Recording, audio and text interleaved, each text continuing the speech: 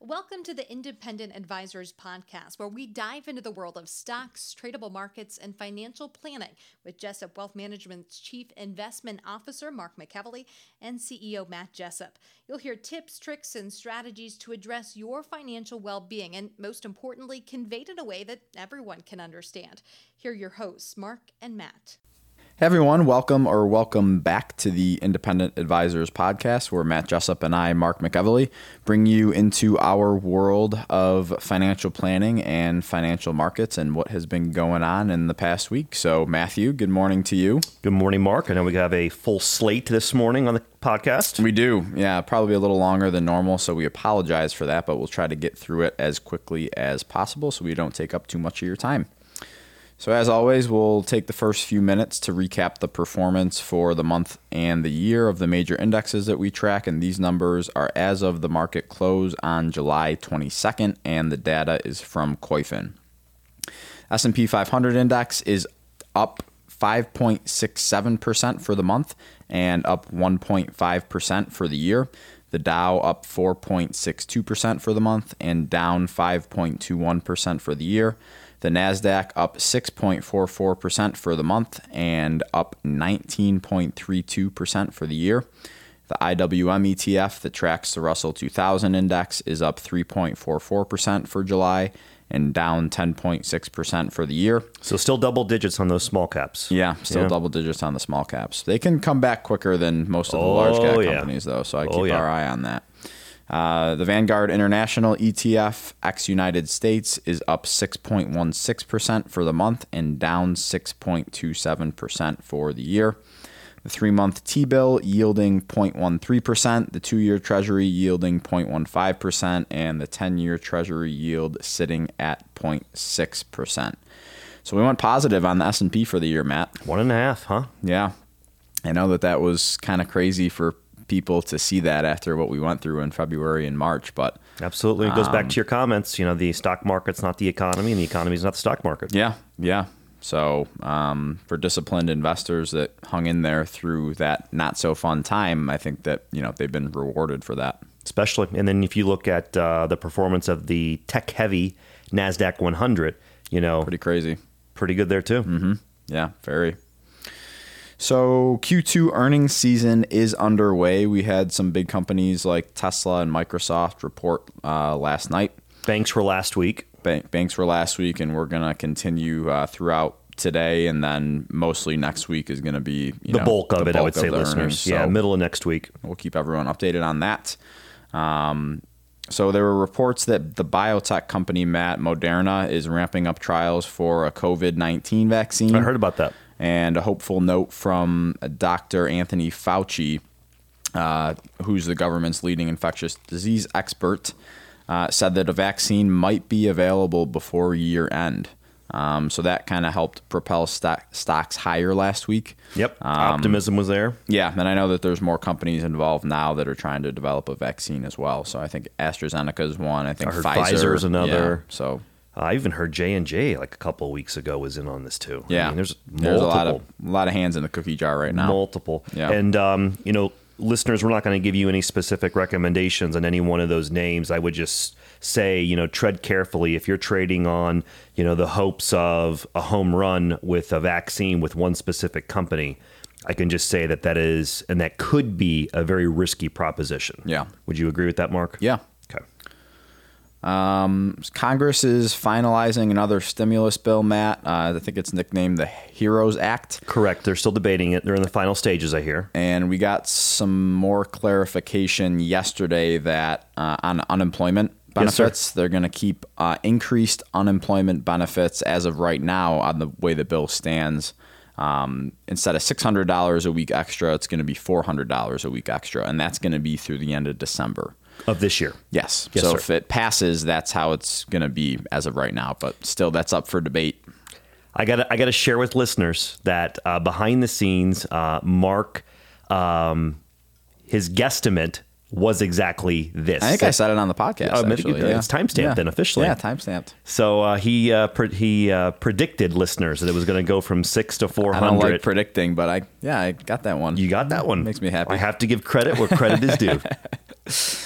The last thing in terms of, big news and current events, Matt, is the Biden campaign came out with their tax proposal last week or the week before. I can't remember which one, but Correct. We got some more clarification on that. I just want to go through a couple bullet points for people. So his proposal aims to raise taxes on upper income earners, and that's generally defined as those earning more than $400,000 a year. And he's going to do it in a variety of ways, including increasing the top tax bracket from 37% back to 39.6% for those with incomes above $400,000. Phase out itemized deductions, and it would be an equivalent of approximately 1.2% tax rate increase on earners earning more than $400,000. Okay. A phase out of the qualified business income deduction for taxable incomes above $400,000. Increase in the long-term capital gains rate and qualified dividend tax rate to 39.6% on income above $1 million. Boo. And he's going to bring the 12.4% Social Security tax back for all income above $400,000 as well. So his proposal would also establish a $8,000 tax credit for childcare expenses. I can get behind that. Yeah. Make tax benefits to defined contribution plans more uniform and expand the premium assistance tax credit for buying health insurance from an exchange. And then he would increase the top corporate tax rate from 21% to 28%. So I know there's a lot to kind of unpack there, but I just wanted to, go through that for people just so they have a general understanding of what the bones of the tax plan are. Yeah, well, at least he wasn't proposing any changes to the estate tax. Yeah, I haven't heard anything like that yet. It could be still in the cards, but at least from what I read, I didn't hear anything about that. So, well, these things change quickly. Yeah, they change very quickly. So we just gotta, keep an ear out for that. So moving on to tweets, articles, and research for the week that caught our eyes. First thing that I saw, Matt, was a quote from Tony Isola on his blog, A Teachable Moment. This was on July 7th. And he said, sorry, I'm just getting my notes here. He said, many Americans fret about their retirement number. They're missing the big picture. Without health, worrying about wealth becomes a meaningless time suck. Yep. And I think this is pretty intelligent. Tony makes a connection in this blog post to people who choose to be unhealthy and people who have poor financial wellness. And they're both really hard to change, I think. And, I think this is more important now than ever because of this pandemic we're all living through. And, it's just my opinion that we as a population need to start living healthier lives in order, to enjoy the fruits of our labor in retirement, right? Absolutely. So COVID has taught all of us, I think, that we need to do a better job as a population with our health and money. And all of us need to, do a better job to help our friends and our neighbors all work together towards this goal. I think it's on people like you and me to help people that are struggling financially and what they can do, just one thing they can do to increase their financial wellness. And that's all it takes. And it's all got to, be in this together. I love it. I'm glad you brought this to the listeners. Yeah. So again, repeat that, the blog and where they can find this at. So on our website, if you go to the podcast tab, this is on www.jessupwealthmanagement.com. Hover over the podcast tab and click show notes. I've linked to this article and the following articles that we're going to discuss in the show notes. So the next thing was a follow-up from our conversation last week, Matt, about what colleges use their endowment money for. Okay. And one of our listeners and a good friend of mine, Chad, brought this article to me after listening to the episode last week. And it makes some interesting points that we were discussing last week. So I just wanted to read a few sections, from this article, which I forgot to print out. So I'm not going to read a few sections from it. But it's an article titled, Moritz Family Still Wants Estate Reopened to Bargain with Ohio State Over Endowment. Interesting. And this was, again, this is on our website, so everyone can go and read it. And this was by the Columbus Dispatch on June 22nd. But pretty much, Matt, it talks about how, he donated money to Ohio State. Okay.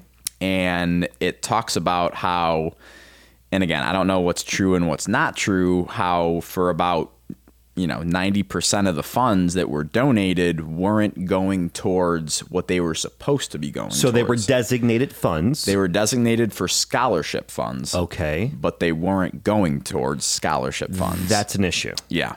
So they're in a legal battle right now to open back the estate up.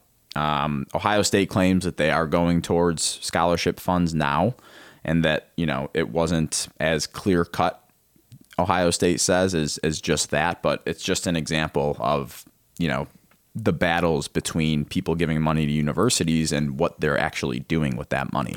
Well, yeah, I think it also goes to a form of what I would call accountability, right? Mm-hmm.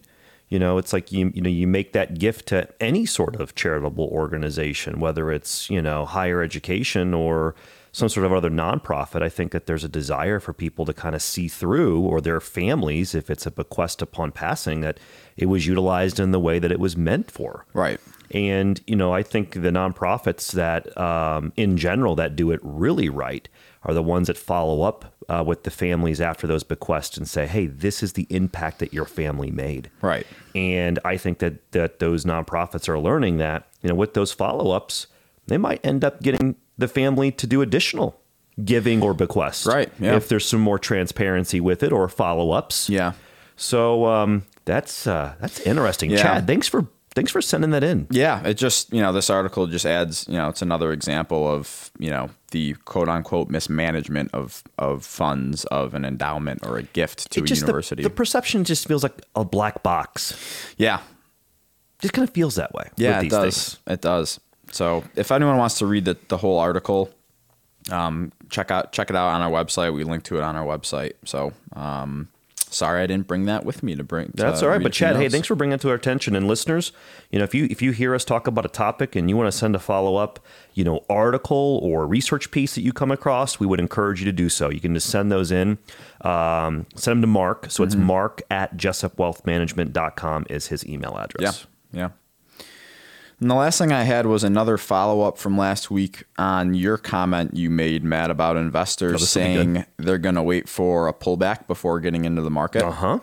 And this, the following points were from a short blog post written by Michael Batnick on July 18th.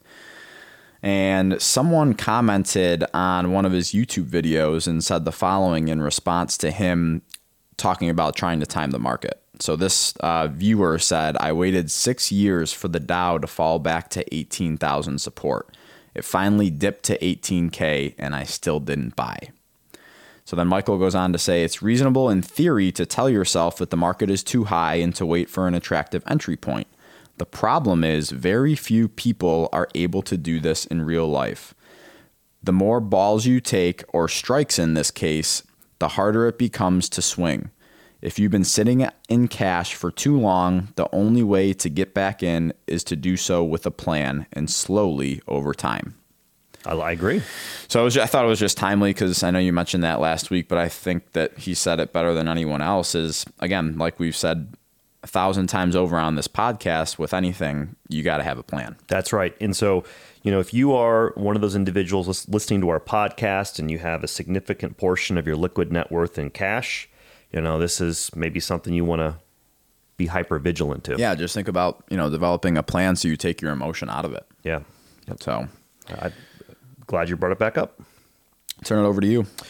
I got a couple good ones. Listeners, I think you're going to like what I'm bringing to the table this week. So first one it's a chart, and it's from Sean McLaughlin, and he's a senior market strategist at Trade Ideas and the chief option strategist at All-Star Charts. He had a tweet, Mark, on July 11th, and here's what it's about. We have heard a lot of comparisons between the late 90s tech run leading to the tech bubble of 2000, which popped over the preceding then 2 years, to the tech run-up that we're seeing right now. Mm-hmm. Well, what this gentleman did is he overlaid the charts of the NASDAQ 100 leading up to 2000 and where it's at right now in 2020. And this chart, listeners, will be on our show notes. Mm-hmm. And when you see it, it illustrates that from the days from starting date, so right now it's run about almost 1,200 days, okay? It shows that in 2000, the NASDAQ over that almost 1,200 days ran 929%. And when you overlay 2020 to give a proper comparison, Mark, it's run 147%. I think that it's easy then to say the comparison is not apples to apples, and that we can officially put that to bed with this chart as of right now. Do you agree or disagree? Yeah, no, I do agree with that. I mean, if listeners go and check this chart out, because I think it's a pretty interesting one. I mean, back in 2000, it was virtually vertical on the graph, and we're not anywhere close to that right now. It's just one of those things where, you know, people always say, well, it can't go higher. It can't go higher. Tech can't go higher. The market can't go higher. Yes, it can. Oh, yeah. Anything can happen. Anything can go higher. So it's just one of those things that, you know, it gets a lot of attention because it's hyped up in the media. Is tech overbought? It can't possibly go any higher. That's why I wanted to show that chart. Oh, yeah. It could go a lot higher. So I wanted to show that chart. It could go a lot higher. So and this chart proves it. So yeah, I think you're going to continue to have people, you know, speculate that they are apples to apples comparisons, and this chart disproves that. Okay. Next one I got, listeners, is a chart from Helena Meisler. She's of realmoney.com. She posted this chart I'm about to discuss on July 18th, listeners. And the chart shows the 20-day moving average of the NYSE Composites volumes. And the point that Helena was making is this. She posted this chart and said, and I quote, "Here is proof volumes rise on declines and falls on rallies." So listeners, if you remember back to mid-February through the market low of March 23rd, Mark and I were talking a lot about how, you know, trading volumes were extremely high, going back and matching those extreme levels from the great financial crisis. And what she did is she's showing this chart, and to me, I agree with her statement. Proof that, you know, volumes rise and declines and fall on rallies. Yeah. And I wanted to see, Mark, if you want to have any comments for the listeners. No, I do agree with that. Can you just go over kind of volume for, you know, people that might be new to it, and what that, you know, what is volume and what does it mean? That's a great way to kind of do the basics. So listeners, what I'm talking about is the amount of shares traded in a given day on the NYSE. And this chart goes back to 2007. So it's going to capture the great financial crisis. And what you're going to see is in times of short-term market weakness, volumes tend to go up. And with price discovery in the market, and you and I talked about this in March, listeners, what happens in peaks of short-term stress is there has to be price discovery for there to be a buyer and a seller. And what happens in times of stress is those prices go down and the discounts get pretty wide at times. And in March 23rd, Mark and I highlighted this on a couple of podcasts. Price discovery in the market was broken. Yeah. I mean, and we highlighted Sherwin-Williams. Remember that? To where 90 minutes approximately before the market closed in late March, there was a day where we saw Sherwin-Williams go down by 20%. And by close, it was break even. I mean, it was just a tremendous move in 90 minutes. Right.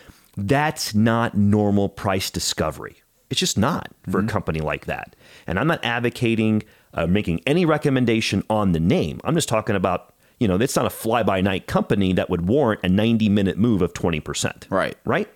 So with that being said, this chart is really good because I think for listeners, it's going to show you that in times of stress, volatility, the amount of trading, the amount of volume of shares traded is going to spike. And that you really need to be careful making major financial decisions when that type of stuff happens. I think that, you know, in peaks, short-term peaks of stress, you know, you're hearing the talking heads on all the financial stations. And remember, they tend to be more what the market's going to do this week, next week, and next month, where listeners, a lot of your plans, assuming you have a plan in place, goes out multiple years, sometimes decades. And so I just wanted to try to throw that out there as to highlight that volume and volatility tend to go up when the market's declining. Yeah. It's just that thing that, fear takes over and people get nervous and volatility and volumes rise because people are trying to do the same thing. So the last thing I'll throw out there, I got one more tweet, and this is a tweet I saw. It's in regards to the number of net new retail accounts across major online brokers. And this was a chart from Bloomberg and JP Morgan Asset Management. And the data was as of June 9th. Okay, Mark? So as of June 9th, year to date, I'll give you an example. Charles Schwab last year at the same time opened up about 500,000 accounts. This year, 810,000. E-Trade, prior year, 51,000. This year, 463,000 new accounts. And then the other one they had was TD Ameritrade, 133,000 a year ago, and then this year, 691,000.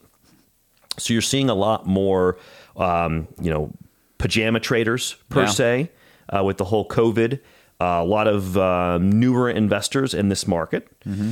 And, they've seen a tale of two markets. They saw dramatic downside movements mid-February to the end of March, and they've seen the opposite of that since. And the only comment I'll make is that not all market environments are going to look like this, especially since the bottom at the end of March.